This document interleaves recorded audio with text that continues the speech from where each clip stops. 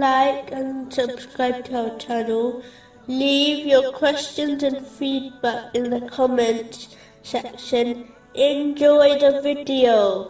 Continuing from the last podcast, which was discussing chapter 33, verse 23. Among the believers are men true to what they promised Allah.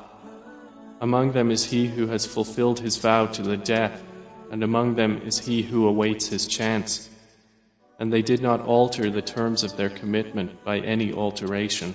In a narration found in Sahih Muslim, number 159, the Holy Prophet Muhammad, peace and blessings be upon him, gave a short, but very far-reaching piece of advice, which is to declare one's belief in Allah, the Exalted, and remain steadfast on it. This steadfastness means that one strives, in the sincere obedience of Allah, the Exalted, in all aspects of their life. It means to fulfill all the commands of Allah, the Exalted, those that relate to Allah, the Exalted, such as the obligatory fasts, and those which relate to people, such as treating others kindly. It includes to refrain from all prohibitions, namely, sins, those which are between Allah, the Exalted, and a person, and those between people, and to remain patient when facing difficulties, knowing Allah, the Exalted, chooses the best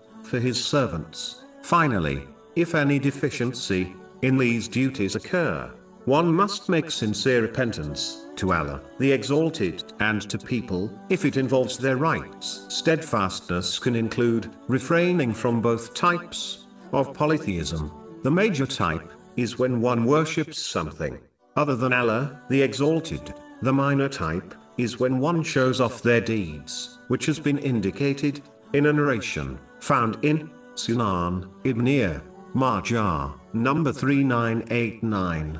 Therefore, an aspect of steadfastness is to always act for the sake of Allah, the Exalted. It includes only obeying Allah, the Exalted, at all times, instead of obeying and pleasing oneself or others. If a Muslim disobeys Allah, the Exalted, by pleasing themselves or others, they should know neither their desires or people will be able to protect them from Allah, the Exalted, whereas the one who is obedient to Allah, the Exalted, will be protected from all things by him. It includes following the path set out by the Holy Quran and the traditions of the Holy Prophet Muhammad, peace and blessings be upon him, and not adopting a path which deviates from this. The one who strives to act on the Holy Quran and the traditions of the Holy Prophet, peace and blessings be upon him, will not need anything else, as this is enough to keep them steadfast